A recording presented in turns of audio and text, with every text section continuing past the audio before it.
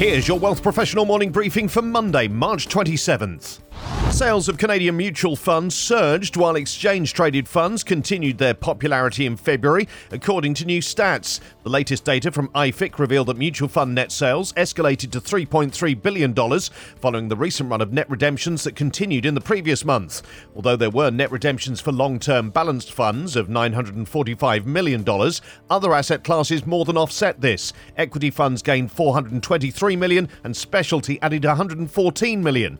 But it was bond funds that saw the biggest jump with net sales of almost $2 billion, while money market funds saw $1.3 billion in net sales. Mutual fund assets totaled $1.868 trillion at the end of February 2023. They decreased by $19 billion or 1% compared to January. For ETFs, February also marked a rebound from its January net redemptions, although these funds had been outperforming mutuals for some time beforehand. ETFs recorded net sales of $4.1 billion, driven by balanced at $896 million, equity at $678 million, and bond at $231 million. Specialty also gained in the long-term fund category to the tune of $23 million, while money market funds completed the positive month with $37 million in net sales. ETF assets totaled $327.9 billion at the end of February. They decreased by $1 billion or 0.3% compared to January. Chief investment officers are remaining cautious amid uncertainty and headwinds in the global economy and markets.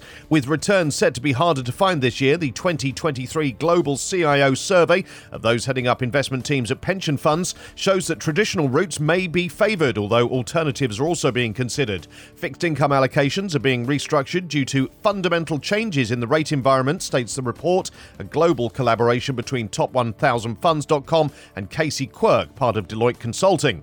This is not a time for big changes, with 73% of respondents planning to stick with current allocations, the highest share reported to the poll in the last 3 years.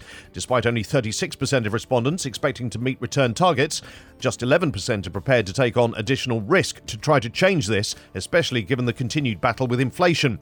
Allocations to private credit and real assets are in focus, and 31% are considering shifting away from equities to assets that are less exposed to inflation. Just 15% are intending to increase allocations to equities. Fixed income returns are expected in the 4 to 6% range. A likely casualty of increased CIO caution is private equity, where optimism among poll participants fell to a 5-year low. As well as challenges relating to returns, a top concern among CIOs is talent shortages, and many asset owners are planning to boost headcount, leverage expertise of investment consultants, and gain efficiencies.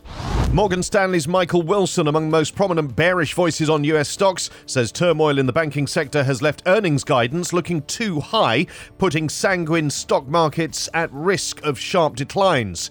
Given the events of the past few weeks, we think guidance is looking more and more unrealistic, and equity markets are at a greater risk of pricing in much lower estimates ahead of any hard data changes, Wilson wrote in a note Monday. Bloomberg reports that the strategist, who ranked number 1 in last year's institutional investor survey after he correctly predicted the sell-off in stocks, said that's partly due to the divergence in stock and bond market action this month. Whereas bond volatility has spiked as investors priced in potential recession following the collapse of a slate of regional US lenders, equities have recovered losses on bets of intervention from policymakers. The S&P 500 is on course to gain for a second straight quarter. Focus now turns to the first quarter earnings season, which kicks off in mid-April. The drop in profit estimates so far this year has matched the decline seen in the previous 2 quarters, suggesting earnings haven't bottomed yet, Wilson said. Given expectations of a sharp profit recovery in the second half, the threat to margins from elevated inflation is still underappreciated, he added. JP Morgan strategists also said that the first quarter likely marked the high point for stocks this year, and that they don't expect a fundamental improvement in equities risk-reward until the Fed signals rate cuts.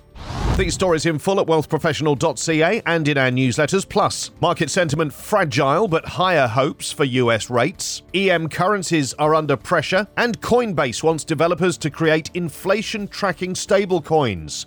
For Wealth Professional Canada, I'm Steve Randall.